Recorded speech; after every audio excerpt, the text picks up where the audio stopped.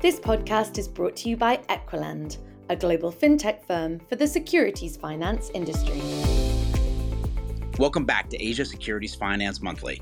Thanks for joining us for our 5th episode. Each month, we bring you insights and perspective from around the region on the news and developments shaping the securities lending industry. Coming up, we sit down with APAC market experts and try and tackle both Japan and Australia. And of course, our conversation with this month's legend of the market, Jack Chang. It's unfortunate that in finance, being nice is often considered a weakness, as we all know. Our industry should be doing more than just making money. In my view, we should have a bigger role in making a better world. And more on that a little later in the show. In our last podcast, we did a deep dive into the niche market of Taiwan. Today, we'll try and get our arms around Japan and Australia, two of the more liquid markets in Asia. Joining us now is Rob Nichols, Executive Director, JP Morgan Sydney, and Amiko Ida, Director, Mizuho Securities Tokyo. Welcome. Now, Amiko, can you help us understand the difference between onshore and offshore lenders in Japan? Basically, what are the advantages of each? Sure. Offshore lenders basically deal with a wider range of collateral types. So the use of tri-party is very common and advanced to trade with them. With regard to trade settlement schedules such as T0, T1, T2 trade, limited offshore lenders did T0 trade in the past, but it changed after buy-sell settlement cycle change in Japan in 2019.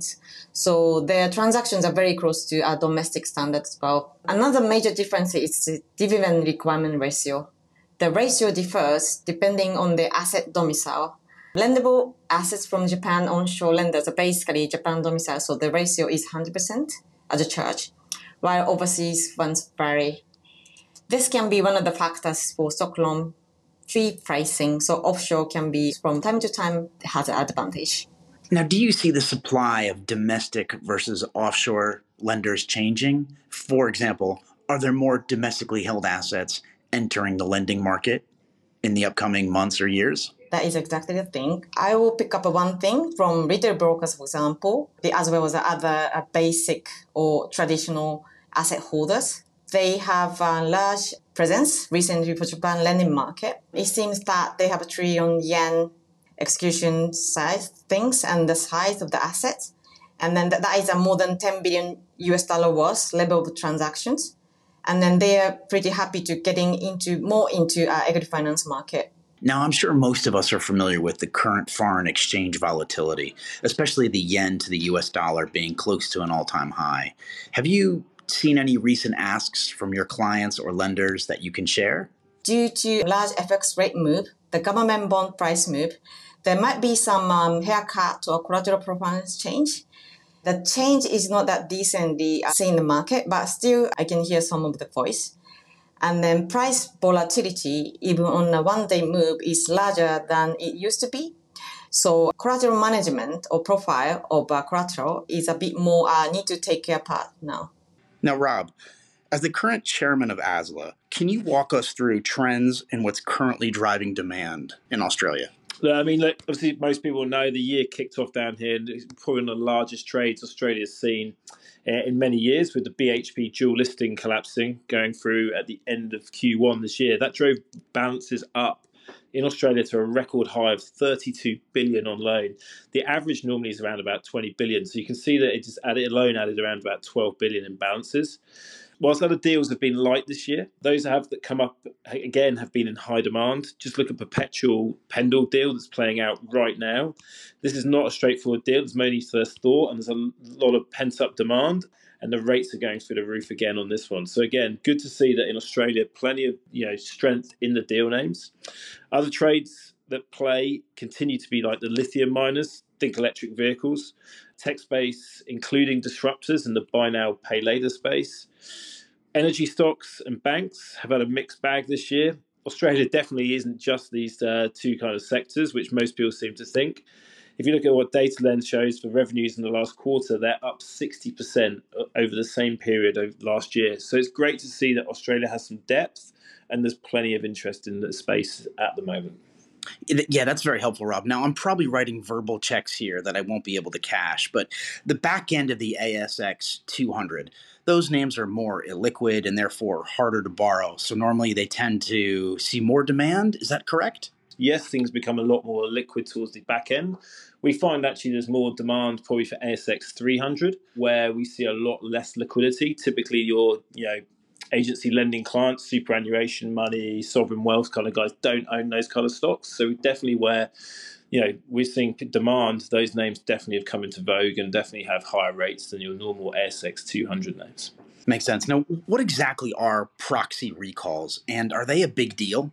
Look, I mean, proxy recalls basically means underlying holders recalling their stock so they can vote. Now, obviously, one of the main things here at play is ESG, a buzzword that most people who listen to PASLA will know well. Look, we know the Australian superannuation industry manages around about 3.3 trillion, trillion Aussie that is, on behalf of 16 million Australians. Being one of the largest mandated pension systems in the world, Australia's investors, whilst increasingly looking to make sure they have a decent retirement, ending up sitting on the beach or going to Vegas, most of them now have a social conscious in terms of how, with the size that they're under management, they want to make sure that their views are being passed through to the companies they're invested in, be it looking at a chairman's salary through to green initiatives. This means that a lot of the funds now down here are taking the active stance to recall their stock so that they can vote. Now, that means recalling 100% of it in some circumstances or recalling a percentage. But ultimately, these guys want to make sure that when the AGMs come up and there's something their members are interested in, they have the ability to vote. Yeah, now regarding Aussie super funds and ESG, we'll certainly get to that in a minute, but can you walk us through what franking credits are?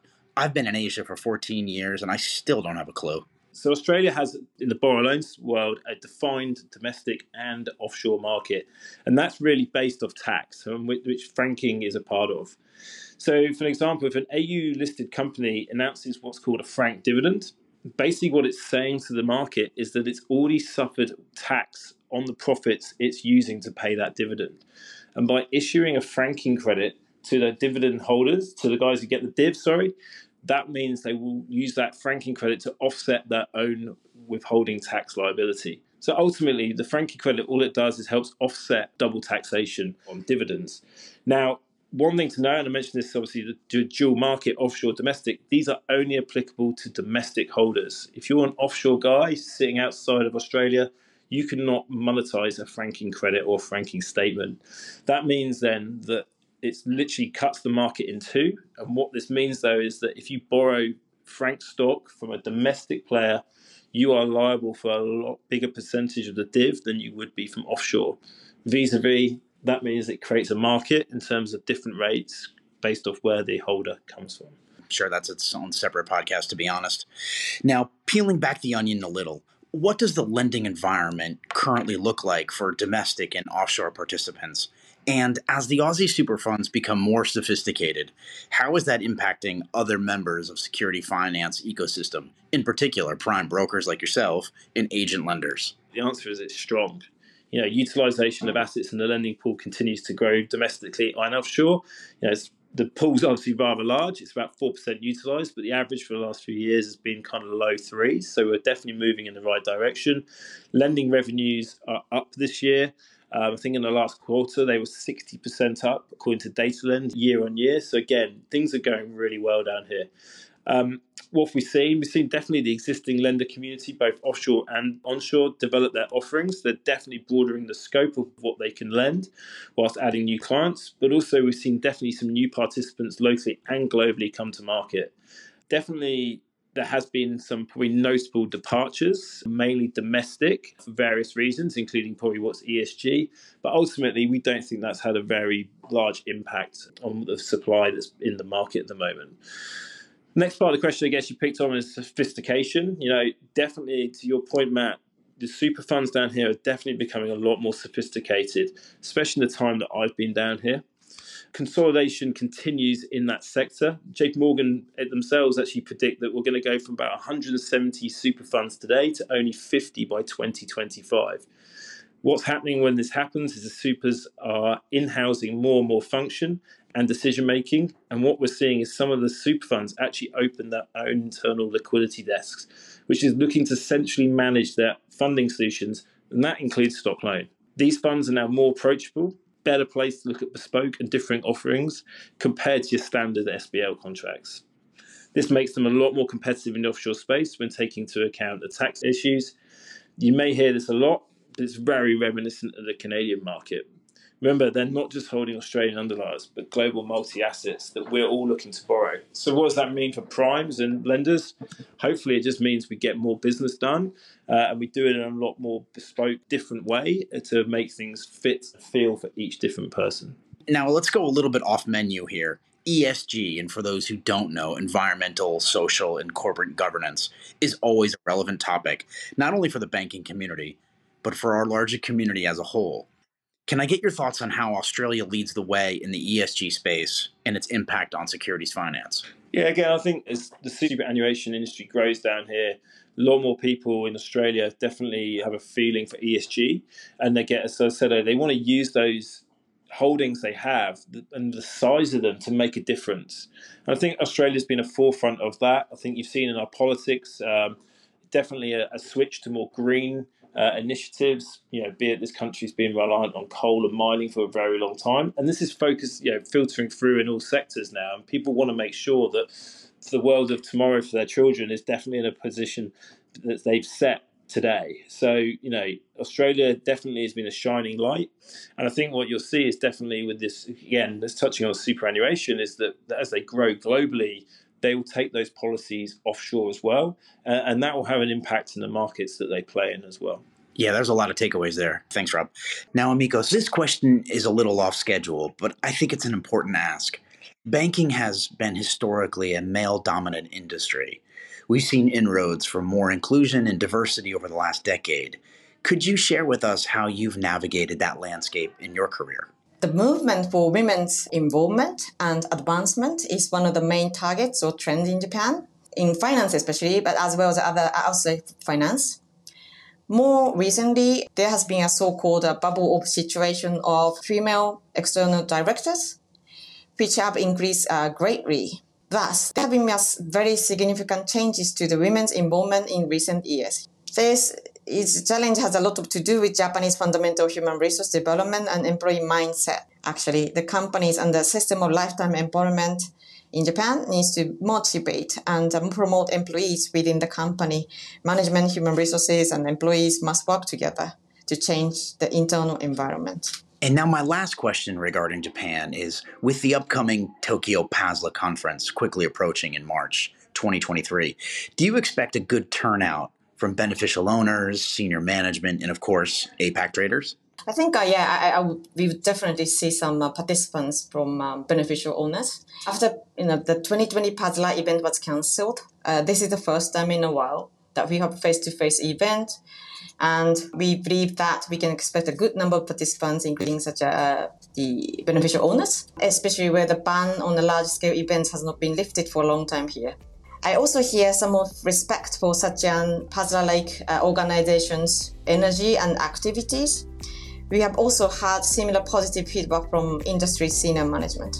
Rob and Ida-san, we appreciate your time as well as your insights, and hopefully we'll see you both in Tokyo for the upcoming PASLA conference. Thanks again, everyone. For all of us in the securities finance world in Hong Kong, we're lucky enough to be surrounded by a market full of budding superstars. I would even call it a constellation of stars. But none of them shines brighter than our next legend of the market. It is my pleasure to welcome in Jack Chang, Executive Director, UBS Hong Kong. Welcome, my old friend. Thank you, Matt. Appreciate it. Now, Jack, we've both been in securities finance for 20 years. Yet one of us is currently in an abandoned broom closet, speaking into a microphone. The other one of us runs the equity finance sales desk for one of the largest prime brokers in the world. The real question is, where did it go so wrong for me?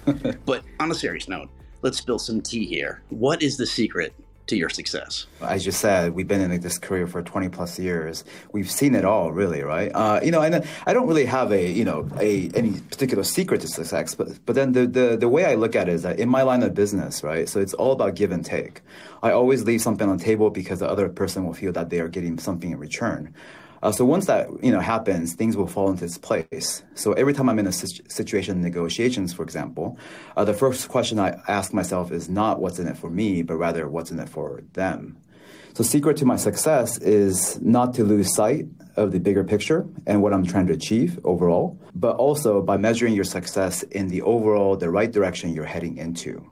That to me is key to success. Makes sense. Now, it's widely known that you have the strongest sales team on the street. As a manager, how do you cultivate and especially retain talent? Thank you very much. I mean, I think, I've been fortunate enough to actually be able to work with some of the brightest and, best people in the market. So there's a really common misconception that people are motivated by money, which is true to a certain extent, because otherwise we wouldn't be in this industry, first of all. But ultimately, people are motivated by self-validation. So meaning if they feel trusted, valued, and empowered, they will go above and beyond to get things done for me and for the firm. The way I retain talent is to make sure they feel all those things. So for example, I'm very lucky to be running a very motivated, very high energy, high tempo team at UBS. I'm a firm believer that as a line manager, I make sure everybody in the team is fully engaged and feel included at all times. But also, I think what's important is that to make sure that they feel and they understand that their personal contribution matters and that it has an immediate impact on our overall ability to achieve our team and firm's goals. I'm also extremely conscious of making sure that my team is diverse and inclusive in many ways, in areas such as gender, culture, and on the LGBTQ plus front, as ultimately I'm a firm believer that diversity makes us stronger. Now, you led me exactly where I wanted to go, Jack. Now, talking about one of your strengths, inclusion, and it might be easy for you because you speak 7 languages and you've lived all over the world. But with Hong Kong being the melting pot of so many different cultures, nationalities, and languages, how would you advise someone to navigate being more inclusive? Sure. So, being a diversity candidate myself and drawing from my own personal experiences of sitting on various diversity committees, one thing I noticed, one common pitfall is that we tend to preach to the converted when in fact our efforts should be focused on changing minds. So for instance, I noticed that a lot of the gender equality events are attended by women, and a lot of LGBTQ plus events are in fact attended mostly by members of that committee. While it is important to have events to have women and LGBTQ plus members to network, I feel like there should be more to be done beyond just networking. So to build and foster an inclusive work environment, we need to do more than just trying to meet key corporate metrics, as we all know, such as hiring a certain number of diversity candidates simply to check off the target quotas. To me, the most important thing is changing minds at the more senior levels. So in other words, hiring more diverse people into the bank alone will not change the status quo unless we change the minds of those people who are the key decision makers at the very top. Yeah, valid points. Now, switching gears a little bit, I ask this same question to everyone that I interview, and so far we haven't had any repeat answers, so no pressure. But what makes a good securities lending trader? Most people who know me knows that I've been fortunate enough to be given opportunities to hold various roles within finance over the past 20 plus years in the industry. I've done everything from trading, sales, and even research, and I've also worked on both buy side and sell side. Each role I have done requires a different skill set. And out of everything I've done, to me, being a securities lending trader requires a well-rounded skill sets and personality. To be a successful securities lending trader, in my view, one needs to have both high EQ as well as high IQ. Having a high EQ is important because she will need to navigate within the market and get what they're looking for, whether it be sourcing new supplies or leveraging their relationship to get them out of trouble, such as trying to find last-minute fail covers, or simply using your personal relationship and charms, to kind of deflect potential recalls from our friendly lenders. So having the high EQ and being street smart and be connected with people in the market will, really ultimately determine simple things like if you can cover your fail covers or not at the end of the day. On the other hand, having a high IQ is equally important because, let's face it, we're in finance and the numbers need to make sense before we put on any trade. So to me, securities lending trader is probably one of the few jobs on the trading floor that requires both high EQ and high IQ. It's funny. I do ask this question to myself all the time, Jack, and I'll try to stay away from subjective words like smart or hardworking, as they kind of depend on the audience. I'll have to go with you have to be a psycho.